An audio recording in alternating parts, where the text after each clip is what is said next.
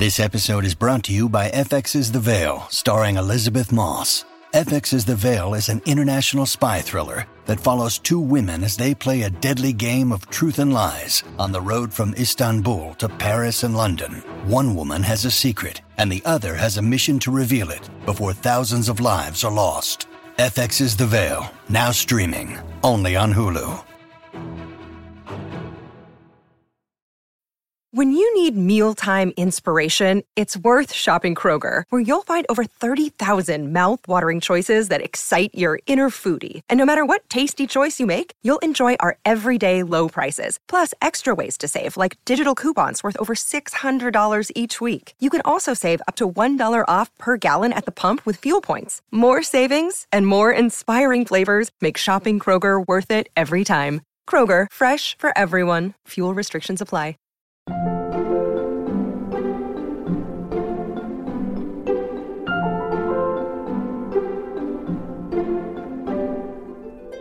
I don't believe in objectivity as something that happens in journalism. I think that we always have some kind of subjectivity. And so I wanted to always let readers know who I'm referencing and if I have a relationship to them. Mm-hmm. And I wanted to reject the idea that that in any way denigrates the quality of the work. Welcome back to Working. I'm your host, June Thomas. And I'm your other host, Isaac Butler. Isaac, it's always awesome to talk to you. But I think I recognize the dulcet tones we heard at the top of the show. Who do they belong to? Yes, we heard the dulcet tones of journalist, professor, theorist, and all-around mensch, Steven Thrasher. Ah, yes. I thought it was him. And I should note here that Steven is someone I've known and liked very much for several years. We actually met in 2014 at the White House. Oh, can you hear that place being dropped? I don't know. Yeah, amazing. Yeah, although I have to admit, it was a building tour that happened during a convening of queer journalists. We weren't there to meet officials or interview anyone, so... You know, I went to the White House once in high school to be part of a group of carol singers. They had all these high school choruses singing carols in different rooms of the White House because they do, Christmas tours and stuff like that. Yeah, but was Steven Thrasher there with you? I don't think so. He was not. So you have the better story. Yeah, you have the better story. Exactly. Sorry. Steven, also one of the all-time great users of Twitter. All value, no bullshit, just a superstar on Twitter. But why did you want to speak with him for Working? Well, Steven is the author of The Viral Underclass, The Human Toll When Inequality and Disease Collide. And I actually first got to know Steven a little bit when The World Only Spins Forward came out. We were on a panel together and we sort of became correspondents during that. And, he's one of the people who's really connecting the dots between the AIDS crisis and the other kinds of pandemic crises that we face today in a really powerful way. There's kind of a circle of people who are doing that. Peter Staley, Greg Gonzalez, Sarah Schulman, who are all in ACT UP together, people like that. But Steven's book, The Viral Underclass, it really weaves a lot of disparate things going on in America into this concept of the viral underclass in a really powerful way. I am absolutely sure of that. And I am very excited to hear this interview. But I believe that you have an extra segment that is exclusively for Slate Plus members. What will they hear? Well, I asked Steven about his career journey. He started out studying screenwriting, and he's now a journalist, author, teacher, activist, focusing on science and medicine and inequality. So how did he get here from there? What brings him from one place to another? And it's a really fascinating story, I think. Yeah, I bet. If you're a member of Slate Plus, you will hear that at the end of the episode. And if you aren't, it's really, really, really easy to join. Slate Plus members get to hear extra segments like that one on this show and others, such as The Waves and Culture Gabfest. You'll get bonus episodes of podcasts like Big Mood, Little Mood and Apple's Podcast of the Year, Slow Burn. And of course, you will never hit a paywall on slate.com. To learn more, go to slate.com/workingplus. All right, let's hear Isaac's conversation with Steven Thrasher.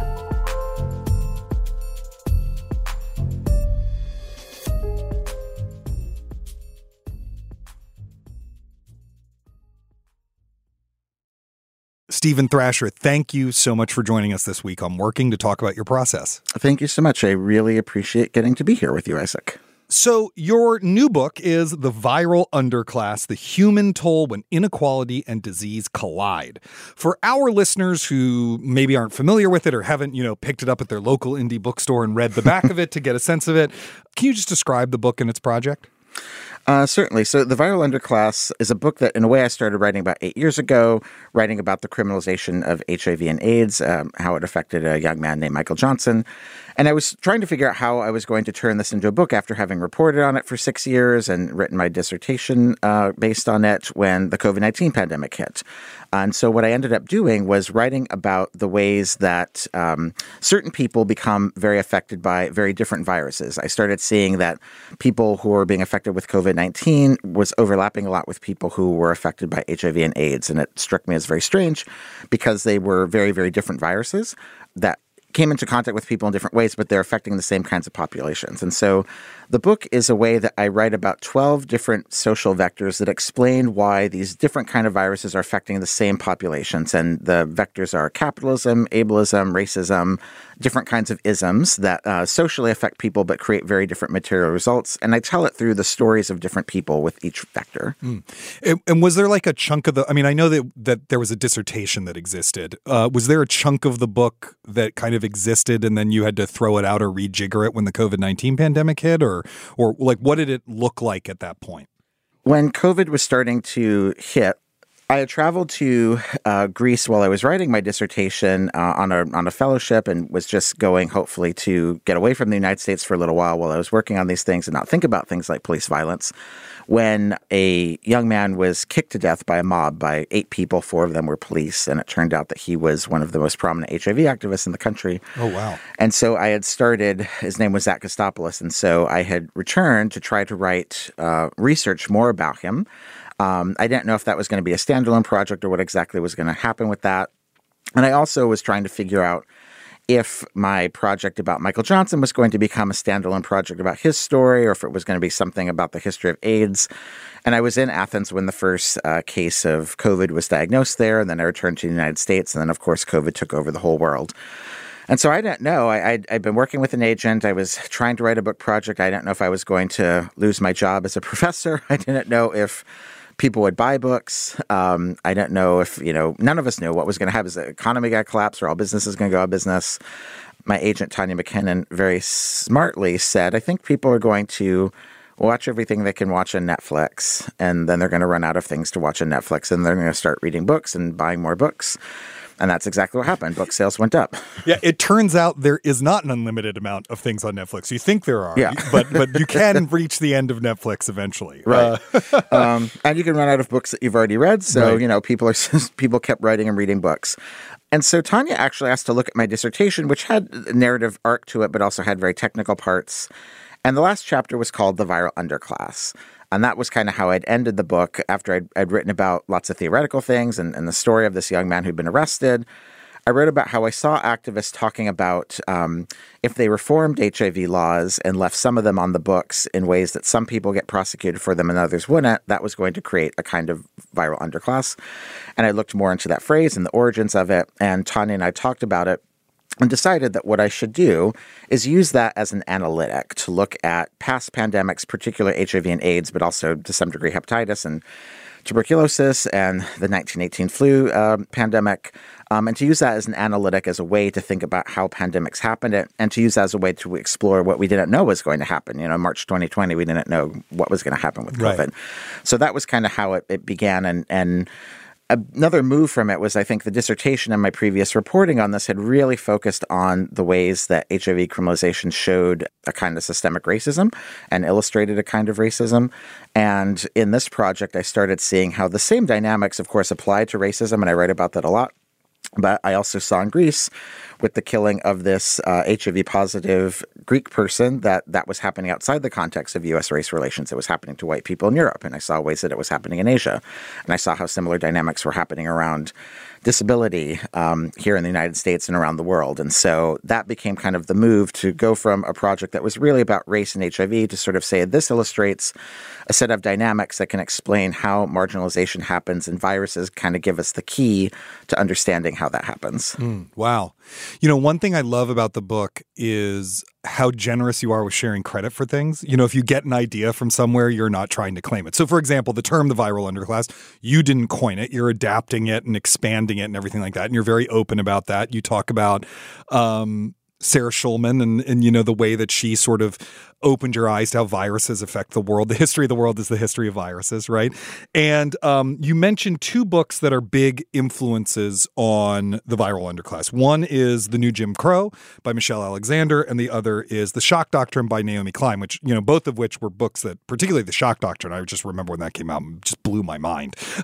Were there other books you were thinking of as models, or, when you're trying to solve the problem of how to accomplish what you wanted to accomplish in a book for a general audience or whatever, that you were looking to for inspiration, and what did you pull from them?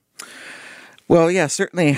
New Jim Crow opened my eyes in a lot of ways. And one of the things I was riffing on from her book is the way that she also writes about. She did not come up with the term New Jim Crow. It was something that she heard in Community, and she's kind of making a new legal theory or way or legal analytic for people to understand these dynamics in society. And so that really appealed to me. And I wanted to similarly credit, for a bunch of reasons, how I had learned this term from Sean Strube, how I'd first encountered here an activist using it in a different way, and how I was sort of building on it in a third way.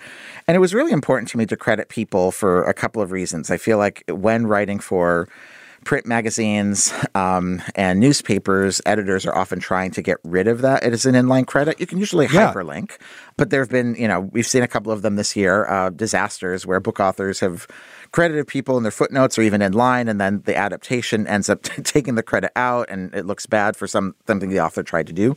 And I thought also this deals a bit with frustration to have with journalism. I don't believe in objectivity as something that happens in journalism. I think that we always have some kind of subjectivity. And so I wanted to always let readers know who I'm referencing and if I have a relationship to them. Not to take credit for the idea, but also to say, like, this is a person I'm in relationship with. And that's because I practice relational journalism. I try to have relationships with sources. I often have relationships with communities of readers that I'm writing about over time. That's certainly been true over the 10, 12 years I've been writing about HIV. And they also, I think the reader has a right to know that. The Shock Doctrine and Naomi Klein, I was so touched that she agreed to blurb my book, was one of the books that really opened my eyes to kind of how the world works. And I think that Klein also does this really beautiful work that is completely original and brilliant, but not written in academic prose, and is very widely accessible while also being very intellectually rigorous. Bell Hooks was a huge influence to me as well. When I first started thinking about going into an academic track, it was largely because I had read the work of Bell Hooks. And I remember feeling like I was coming home, like coming to an intellectual home when I started reading what she wrote. The book Fast Food Nation also had a huge influence on me. I think it came out in 1999 or 2000.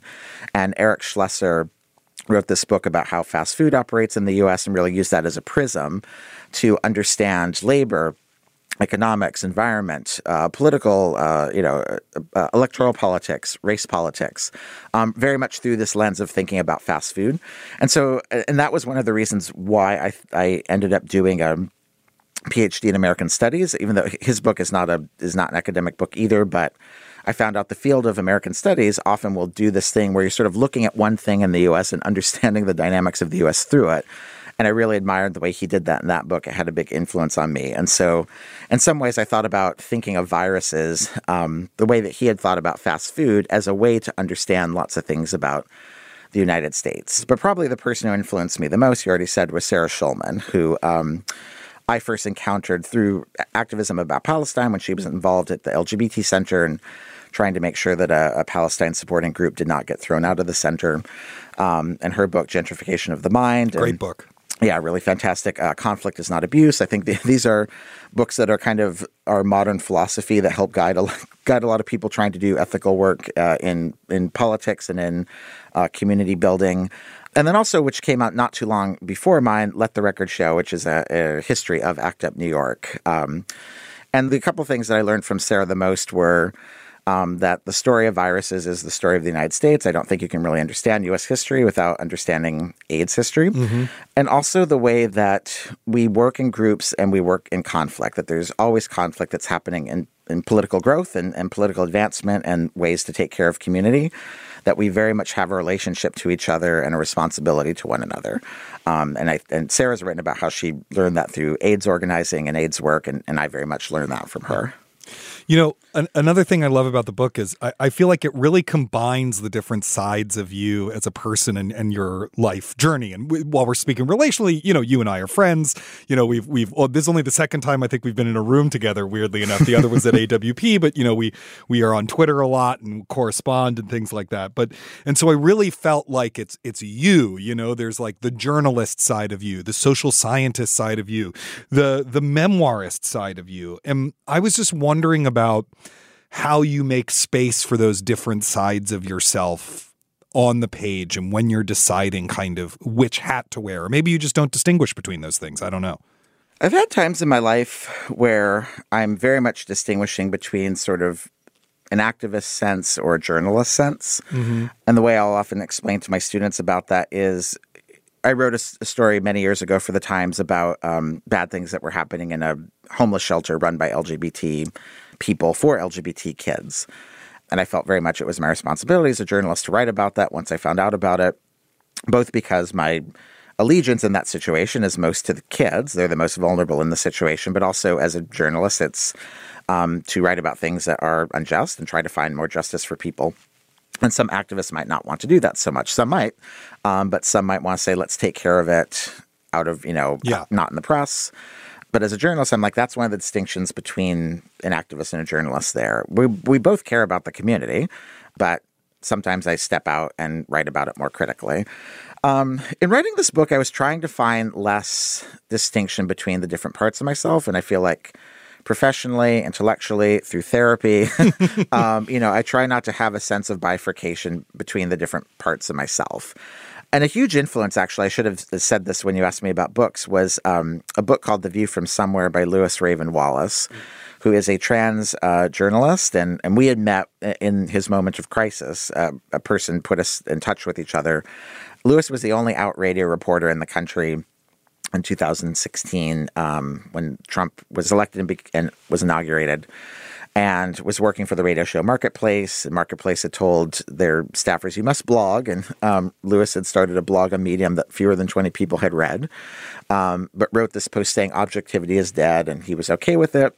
And it wasn't actually a screaming call for being a polemicist, but it was acknowledging that as a trans radio reporter, when he would get sent to North Carolina, he would have to make a decision about what bathroom to use. And that's, that puts you in a political position. But also cis people going in that situation are making a decision to, participate in this sort of segregated situation. And that is, if we reflect on that critically, that actually makes our work much stronger. And then Louis got fired immediately from Marketplaces, never worked in public media again. Wow. And so my conversations with him and some of the work we've done together really have informed the ways that I want to think about how we can be critically reflective, but bring our whole selves into whatever we do, and that makes our work richer. And so I wanted to write this book. The mix ended up being a different mix than I thought when it began, but I wanted to be some memoir, some kind of social science research, and journalism reporting as a way to think about viruses and explicitly historically, but also to write about the present situation that was happening with the coronavirus pandemic. And I wanted to bring all of those parts of myself together. And I wanted to do so to, like, as I was saying earlier, both let the audience know who I was talking about, but to acknowledge that if I have, as many queer people have, if I have a relationship with people I'm writing about, that's, okay, as long as you're talking about it. Viruses happen in very intimate scales of our lives. So much of the ways I've benefited from the science and the politics and the culture of queer culture in the 80s and the 90s comes from queer activists and gay activists and ACT UP and news publications and government who all knew each other and were working very diligently and ethically together to try to stop AIDS from killing people. And that involved activists, artists, journalists, scientists, working together. Sometimes, people had had lots of relationships with each other, losing people they loved. And I wanted to reject the idea that in any way denigrates the quality of the work. Sometimes it's because people are explicitly affected by something that they end up spending the most time in the lab or the most time on the Hill or as journalists trying to solve what's happening. And I wanted to share some about myself. I ended up sharing more than I had planned in ways that do make me uncomfortable at times. But I feel like if I'm asking, particularly someone like Michael Johnson, who was incarcerated for most of the time that I reported about him, if I'm asking people to share about the intimate parts of their lives, then I feel like I should be willing to do so as well. But also what I kind of hoped was, particularly with COVID, if I shared about the intimate ways and difficult and vulnerable ways that I was affected by the pandemic, that I hoped that would give people an ability to reflect on their own experiences, knowing that, 1 million people died here in the United States alone. And I think so much news media, even more so after the book's been published, is just relentlessly trying to get us to move on. And so I wanted to be vulnerable about my own processes of mourning and loss in ways that I hoped would give readers some space and ability to be vulnerable within themselves and to experience their grief and loss. We'll be back with more of Isaac's conversation with Stephen Thrasher.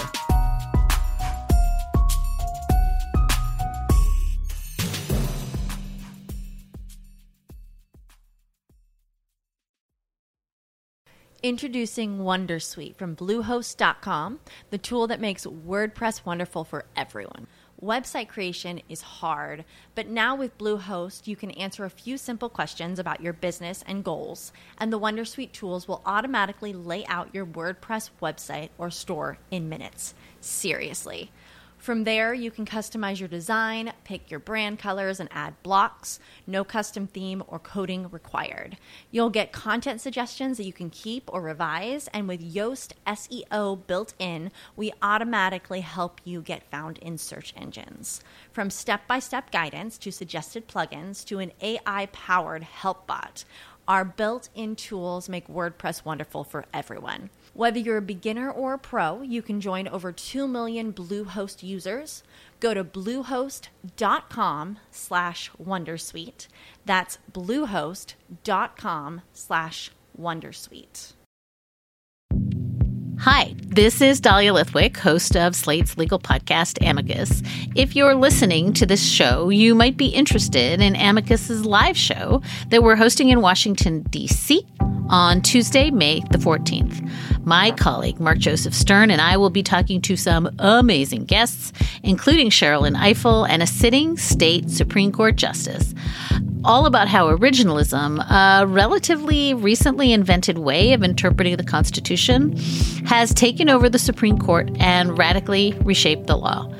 It's been doctrinal rocket fuel for the conservative legal movement and facilitated the rolling back of abortion rights, the expansion of gun rights, and the obliteration of the separation of church and state.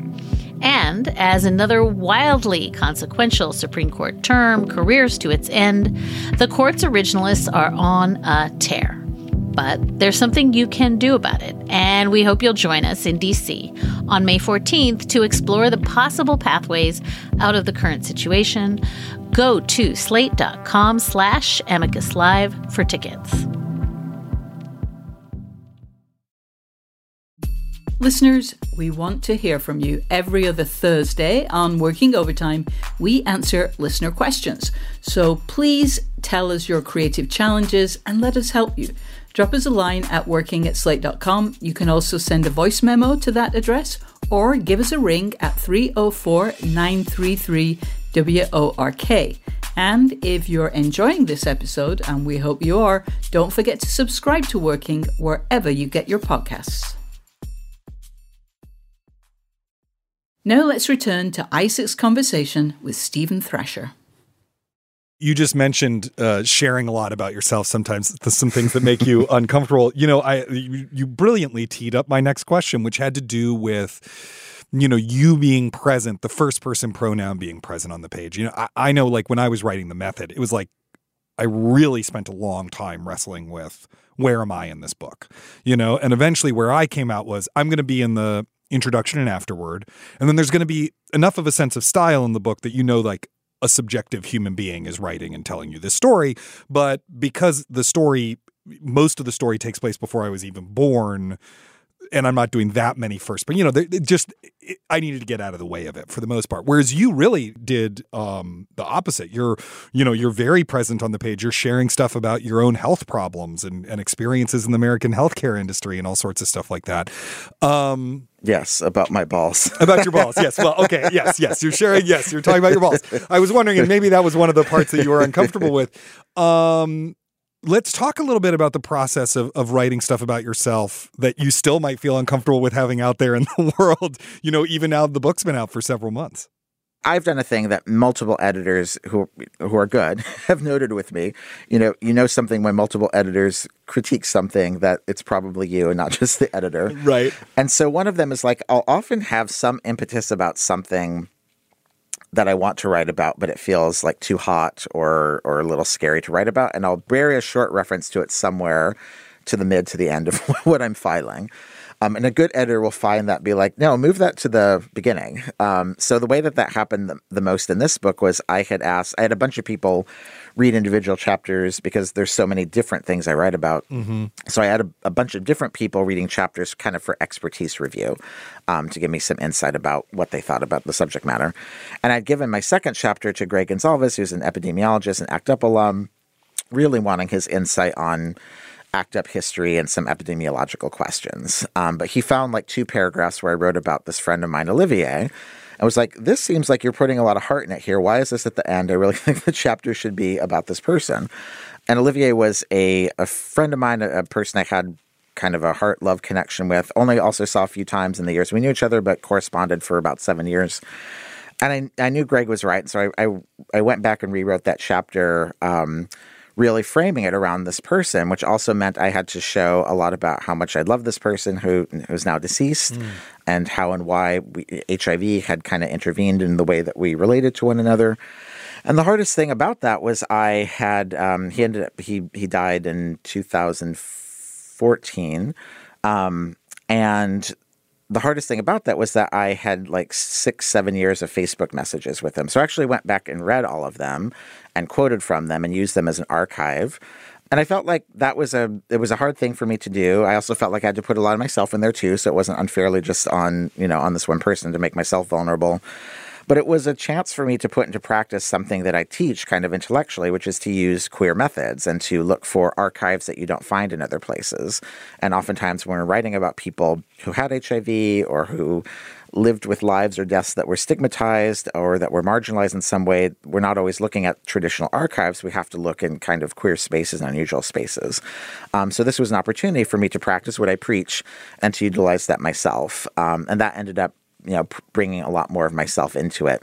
The other thing that was fairly obvious that I was going to write about once it happened, but I certainly didn't predict it, and I was very heartbroken about it, was that one of my closest editors who'd mentored me, Ward Harkavy at The Village Voice, died of COVID about maybe a month or two after I'd signed the book contract. And he was a really wonderful guy, very funny. An old school alt weekly editor, and actually had edited my first story where I ever wrote about AIDS in some way. He wasn't gay, but I think he was in a David Sedaris or an anti-David Sedaris way. I would say like there was a lot of queerness to his life. He had been a member of the disability community. He had a stutter. He was single for most of his life. He had pretty non-normative politics. He had been very close to lots of queer people, gay men who died of AIDS.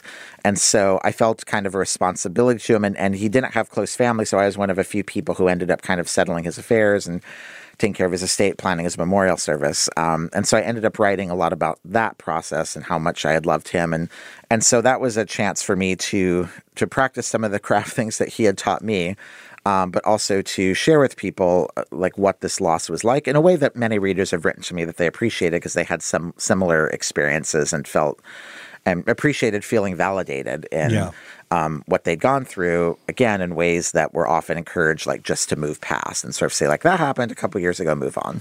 Yeah. I mean, I think a lot of people have very similar experiences. My wife's uncle died during the first year of COVID. And I mean, we couldn't go see him when he was sick. I mean, he was very sick for a long time, a stroke, everything, but we couldn't go see him when we knew that the end was coming close. We had one Zoom call with him. Yeah. I mean, one thing you're bringing up here that I think is really important is that craft considerations and who we are and our values, they're not some separate thing. They completely overlap, right? It's not like craft is just this, left brain thing that exists in some, I don't know, platonic realm. And you're like, the craft is speaking to me. It's also about who you are and what kind of values you have intellectually or, what matters to you actually starts to dictate how you create the work that you create, it seems to me. But now I'm going to ask a question that's much less personal than that. I just want to make sure that, our listeners hear that, which is just, I want to talk a bit about how the structure and shape of the book came along, because you have these different lenses you're looking at that, of course, all interrelate. But you still did you sort of figure out these are the 12 things I want to talk about? Okay, that's 12 chapters. What goes in the chapter? I'm going to outline it, or were you kind of free writing to find your way into it? How did the shape of it come about?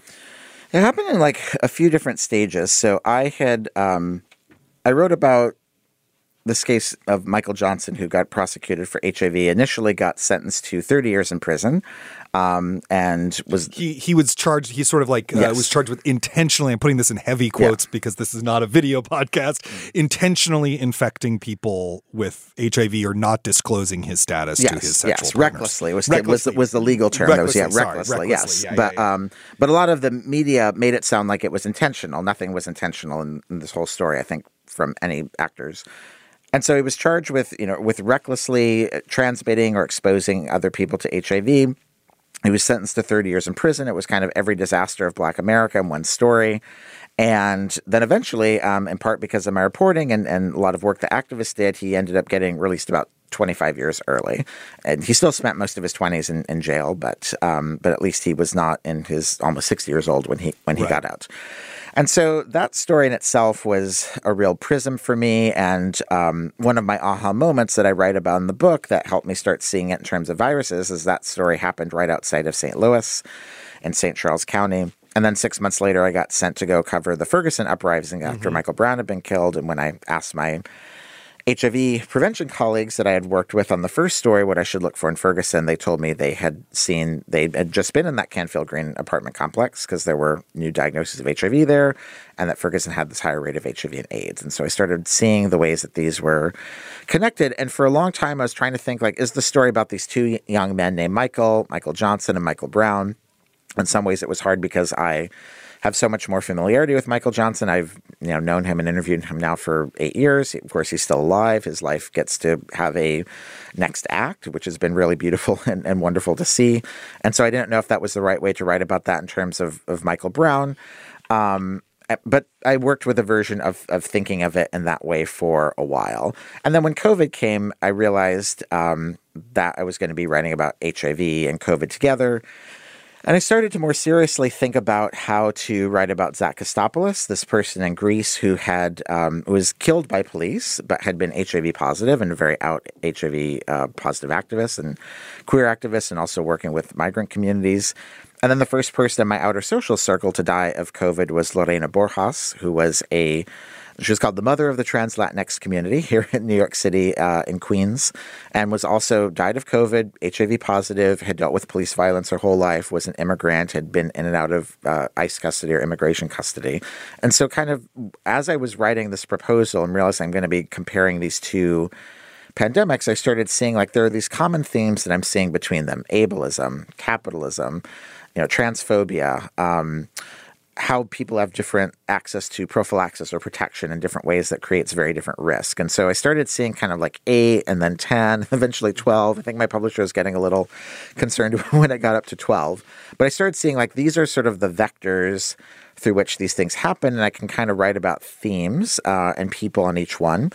The hardest craft thing that I think ended up working was how to deal with the story of Michael Johnson, because that was the one that was the biggest, the one I was closest to, and also kind of the biggest guiding me. And so the way I ended up laying out the book, this I think was after we had sold the book to Celadon and Macmillan, and I was starting to work with Jamie Rabe and Cecily Van Buren-Friedman, my wonderful editor.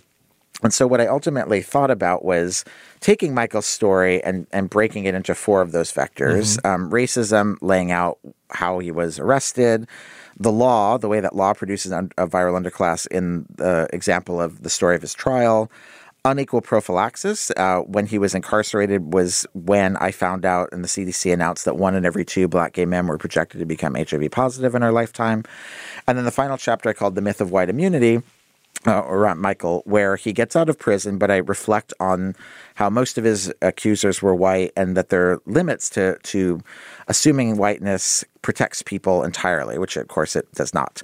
And so craft-wise, we decided to have each of those, have Michael's story be one that we came back to and came back to and came back to, starting with his trial and kind of how I started thinking about these things. And then this was my editor's, Cecily's very good call, having the penultimate chapter be this kind of happy story of him getting out of prison and seeing that the person we've been following throughout is getting a new lease on life. But then reminding people in the final chapter, which is called Compound Loss, where I talk about the ways that collective punishment happens to communities when they lose one of their leaders.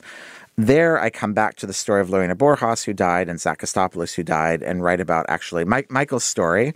As glad as I was to have a role in it, and as happy as I am to see him out in the world, is unusual. For every person who gets out of prison, there's still a couple million who are still in prison. And so, craft-wise, we decided to come back to Lorena and to write about her funeral and sort of what it meant, not just for the end of her life and the people close to her, but the cascading effect that had in her community. If you have someone like Lorena who spends their time handing out sterile syringes and condoms, they're doing and helping people feel good about themselves. They're doing real work in the community that is both psychologically but also very physically stopping viral transmission. Yeah. Anytime they get someone to use a sterile syringe or a condom. Same thing with Zach Kostopoulos. And so when they die, that's just allowing more viruses to move through the community. Because I could see even though these communities are very strong, they take a big hit when they lose a leader like that. Right. I'm just going to ask some really basic questions right now. Do you draft by hand first? Do you draft in a computer first? What programs do you use? I love these kinds of questions. Oh, good, good. I think this is so. Writing is a very physical thing, right? Yeah, no, because when I was starting with my book, because I was trying to discover the voice, I had very elaborate outlines actually on this iPad, but then I hand wrote until I figured out what it was supposed to sound like, and then I started typing it up or whatever. But so what was your process like of actually drafting it? Yeah. So I'm not I don't write out by hand. Sometimes I remember hearing Ira Glass in one of these New York Magazine or how do you organize your life? And I remember hearing him say, no matter the size of the project, it doesn't matter what it is, you always have a handwritten 1-page outline. So that's something I will do. When I'm writing a chapter, I would have that sort of for each chapter, sort of an outline by hand of the chapter, but I don't draft sentences by hand usually. I've also learned that if I'm transcribing an interview. When I was younger, I did them all myself. Now I can pay somebody to do it. But still what I'll do is, even if it's me conducting the interview and I have paid someone else to transcribe it, I then print out the transcript, play it, and read along with it at the time. And then I just highlight what I think I might want to use. And that really helps me. I worked for the StoryCorps project for a year, and learning to be an audio editor really, made me understand how to listen for the phrase that things are going to turn on. But what has sort of freed my brain and the hack that I've learned, and not having to just write that down quickly, but actually look and read at the same time as I'm listening to it or as I'm playing it. And so I would play an interview with Alice Wong, and then I would listen to and highlight the lines I think I'm going to use, and then put those in a document. And then sometimes literally just take those quotes and start writing around them, or sort of thinking if ordering those quotes around, what's the story that's told in this person's quotes? And it could be 10, it could be 3, but sort of ordering those out and then kind of writing the scene around those, letting the quotes first tell the story and then writing in around it. So that's a hack that I've used. I love that. I'm gonna use that. I'm gonna listen to that. I'll get over my own disgust at hearing my questions and I'll listen to the interview while I read the transcript. I love that. One other thing I'll add to that might be useful for your students that I found worked really well, because I try to bring my students into whatever I'm working on, and I particularly with my editor's permission. But when I'm being edited, I will often share the draft of that with my students so they can see the process of me being edited. The 2,000 edits, I think that were in this manuscript. So my students can see me being edited as I edit them. But one of the most wonderful things about I won't say it's a good thing about the pandemic, but I ended up doing a lot of interviews remotely in ways that weren't in person, so they were video recorded on Zoom. And I tried doing something where I would give my students the raw interview I had done in a story and having them write an exercise about it without reading what I'd written.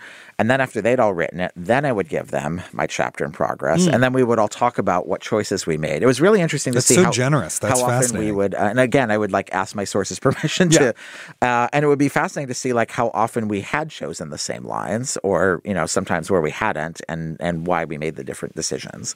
So yeah, those are some of the things that affected me. The thing that affected me most in writing this book, though, I must say, going forward, was reading the audiobook, which was more disgusting than listening to your own voice after the fact, having to listen to it live. Yeah.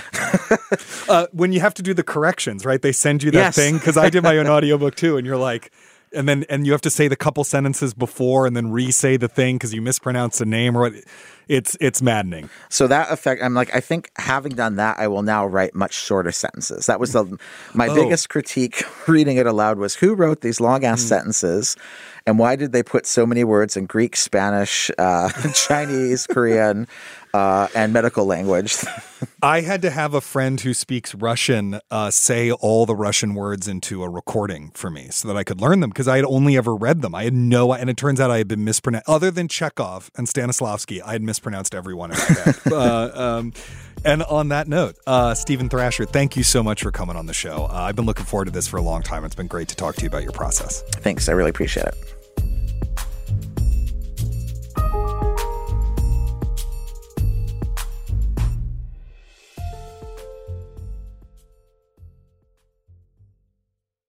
Isaac, that was really fascinating. Stephen is legit a great talker. And if I can just insert a quick cross promo here, listeners who are now jonesing for more Stephen Thrasher should check out the August episode of Slate's Outward podcast. That episode was called What Viruses Can Teach Us About Our Profoundly Unequal World. His conversation with the host was really fascinating and lovely. But to get to your conversation, I swear I was kind of going through a killing me softly feeling during that interview at various points, because I'm working through some of the very questions you talked about with Stephen. For example, about how to credit sources and influences when writing a nonfiction book. My tendency is to want to do a lot of referencing about where the ideas are coming from, but I know all too well that can get in the way of readability and literary style. And it's also one of the things that differs between journalism and book writing. You can't usually footnote in journalism, and you can't hot link in a book. And so I'm curious, what did you learn about managing citation in the text as you wrote The Method? Well, I decided very early on that a feeling of immediacy in the story was absolutely necessary, particularly when we're in Russia and we're talking about somewhat abstruse acting theory. It's a lot for people to take in, and I wanted them to be really swept up in the story, and that requires a kind of you are there feeling. Yeah. And so early on, one of the first lunches I had with my editor once I started working on it, I said, I think one of the rules of this book is that I'm not going to use secondary sources directly. I'm not going to quote secondary sources. And he agreed with that. So it was really important to me that the book then have a really robust endnote section and that everything be really well documented. I am terrified of inadvertently plagiarizing something, as I think everyone who does a big nonfiction project is scared of it. And one of the things I asked my fact checker to look out for was that, and we changed phrasing. I caught one little thing between the galley and the finished text that I changed. It's like, this is something I care about really deeply. deeply. Yeah. When people use my work without credit, I get annoyed by it. So, I don't want to do that to other people. Yeah. And I think the way Stephen is doing it in his book is absolutely aesthetically the right decision for that one. And the way that I did it in mine is aesthetically right for the method. But boy, did that make the endnotes process a beast. So the big advice I have is this: do the endnotes as you go. Every time you finish a draft of a chapter, or maybe even a major section of a chapter, just pour yourself a cup of coffee or a glass of red wine and take care of the notes for it. You don't want to be in the position of doing the notes after the book is written. And has what you learned when writing your book changed the way you write journalism now that you're back to freelancing? Well, I definitely think I'm much better at research in general. I mean, as you said earlier, the weird annoying thing in journalism is that there's no citations, there's no footnotes, there's no endnotes, there's no nothing. You have to keep track of that stuff for fact checkers, but the reader doesn't really get to see it. So how do you fairly credit people without torquing all the sentences of the piece out of whack is a really serious part of the craft of journalism. Yeah. If it appears online, you get some help out of hyperlinks, right? Yeah. Hyperlinks are really your friend, and I really try to do that as much as possible. But it's also hard when, like I have a piece going up later this week where very little of the research exists online. Most of it's in books. And so figuring out where do you put the according to, and how do you not just, say that over and over again? It's really tricky. Yeah. I was nodding along when Stephen mentioned that when multiple good editors make the same point about something you do in your writing, it's probably something you should think about and maybe even consider changing. What's your equivalent of Stephen's dropping a tiny mention of something that really should be the central framing of the piece toward the very end of a story? That's a really interesting question, and I really want to hear yours, but I'll go first. What I would say is that particularly earlier on in my writing career, I was working very regularly with Dan Kois right here at Slate. And the thing that he would bring up when he was editing me was that I tended to stop right at the moment when I needed to actually go further. And it's because I was nervous about running roughshod over the word count that he had given me. And Dan, in the many pieces we did together, was very good about saying, like, I don't really care about the word count limit.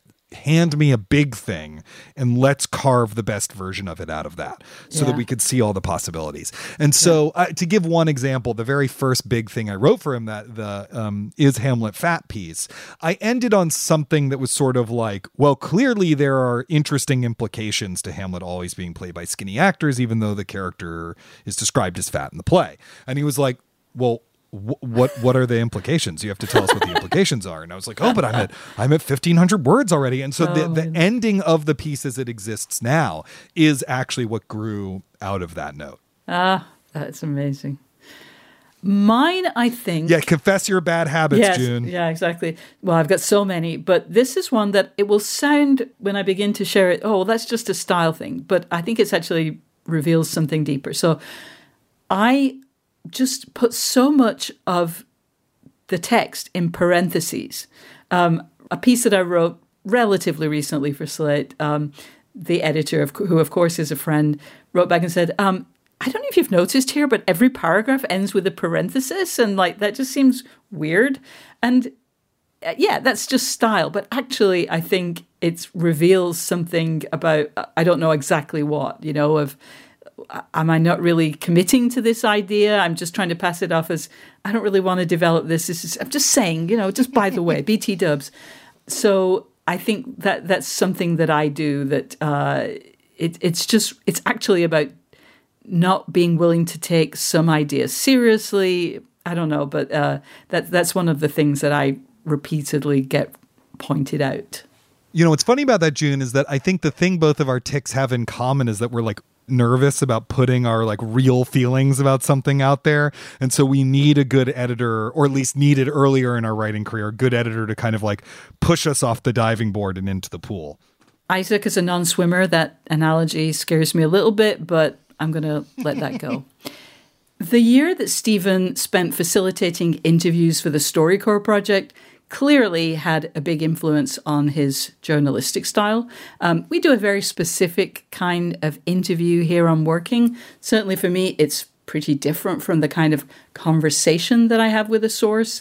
This is a word that I really don't like, but it's at least better than informant. But, when I'm trying to get information and hopefully a few short, pithy quotes that will express their perspective and personality beautifully, what advice would you share with listeners about conducting information gathering interviews?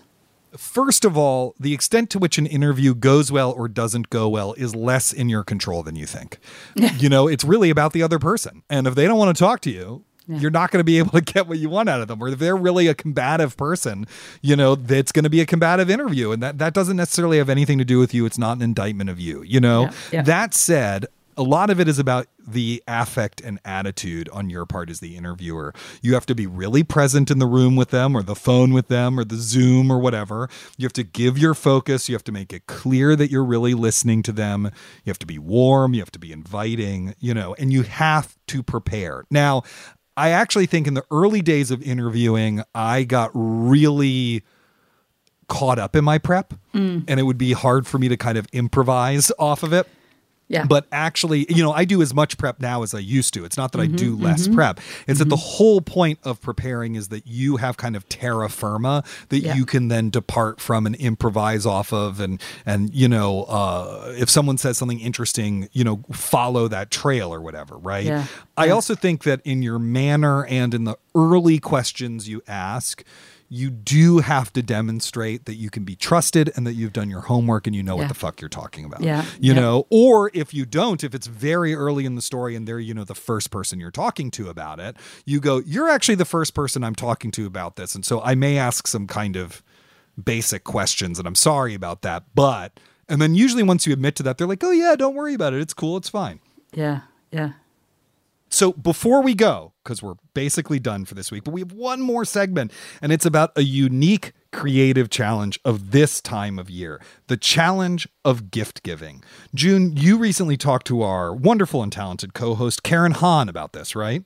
Indeed, I did. We talked about our strategies for gift giving, especially when the recipient does creative work. So listeners, we hope you enjoy this special holiday segment brought to you by Best Buy. Karen, let's talk about something that is a big part of the holiday season, gifts and gifting. Are you a good gift giver? Are you one of those people who takes pride in finding the perfect item for everyone on your list? I absolutely am. I love giving gifts. I start thinking about them a few months before December, to be honest. But the big problem is that once I actually have them in hand, I have a lot of trouble waiting until the holiday season to actually give them to their intended recipient. I'm always like, can I just give you your Christmas gift early? I just want you to see it because it's so great. What about you, though? Are you a gifting genius? I have to ask before I answer that question.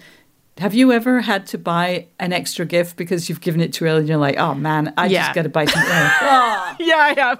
Oh man, you got to get the timing right. I know. It's so hard. Oh. So am I a gifting genius? I would just say I have my moments. I don't have to buy for many people.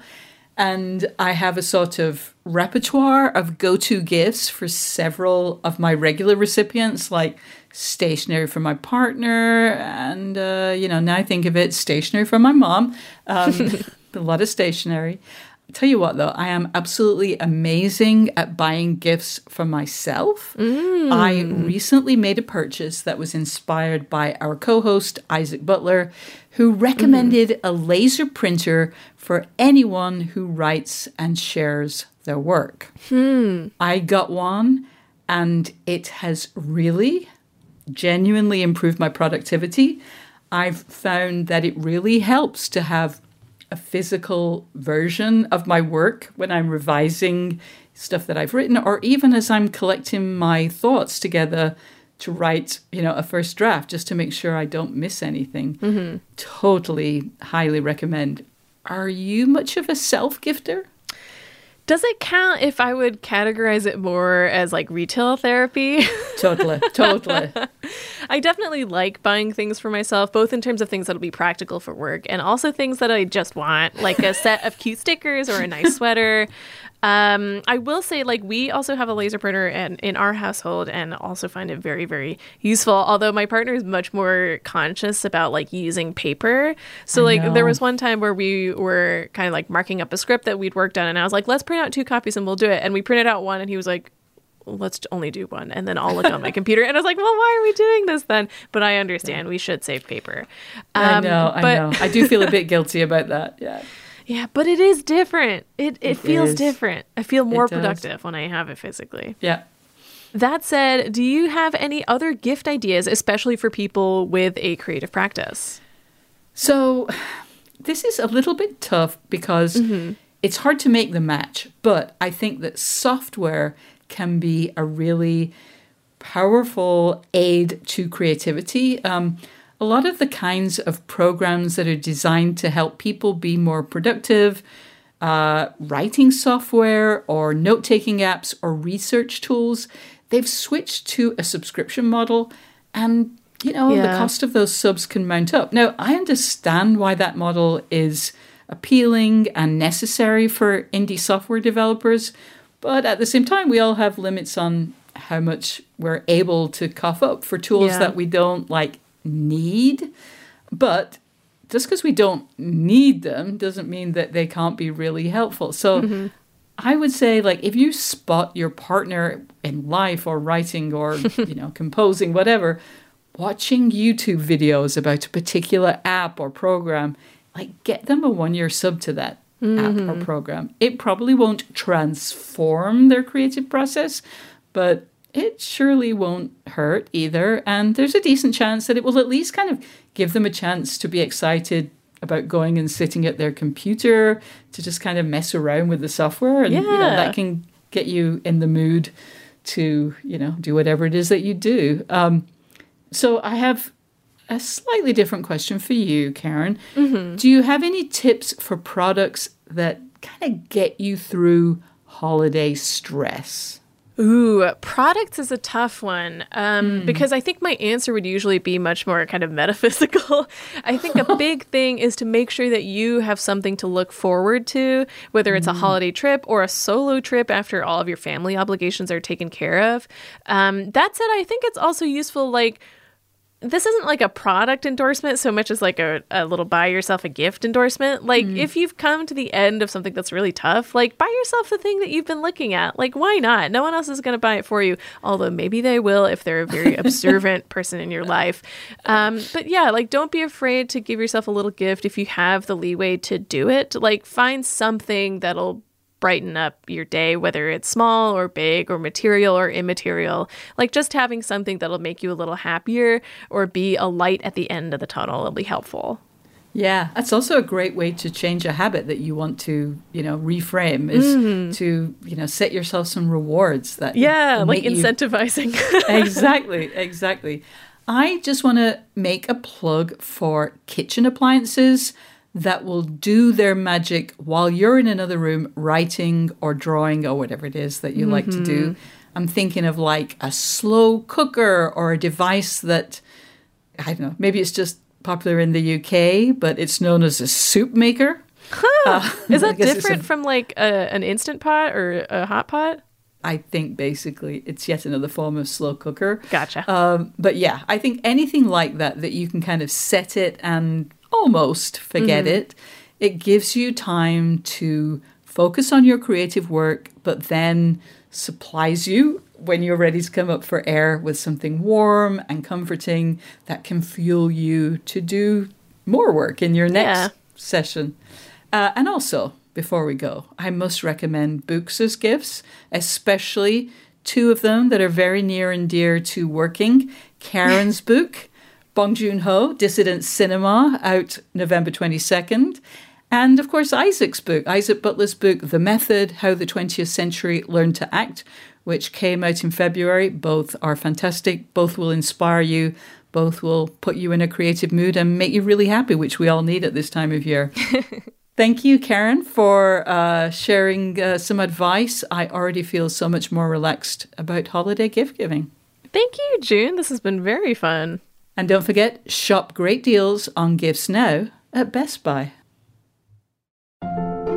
June, that was a great conversation, and I think that pretty much wraps this week's episode of Working. So why don't you kick off the credits for us? I will. We hope you enjoyed the show. If you have, remember to subscribe wherever you get your podcasts. That way you will never miss an episode. And just a reminder that by joining Slate Plus, you'll get ad-free podcasts, extra segments on shows like Slow Burn and Big Mood, Little Mood, and you'll never hit a paywall on the slate.com site.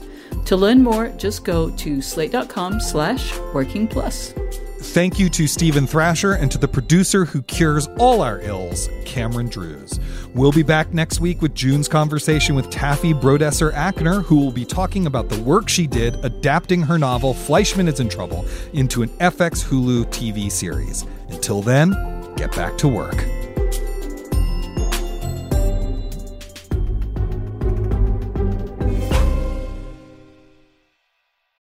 For the ones who work hard to ensure their crew can always go the extra mile, and the ones who get in early so everyone can go home on time, there's Grainger, offering professional-grade supplies backed by product experts so you can quickly and easily find what you need. Plus, you can count on access to a committed team ready to go the extra mile for you. Call, click Grainger.com, or just stop by. Grainger, for the ones who get it done.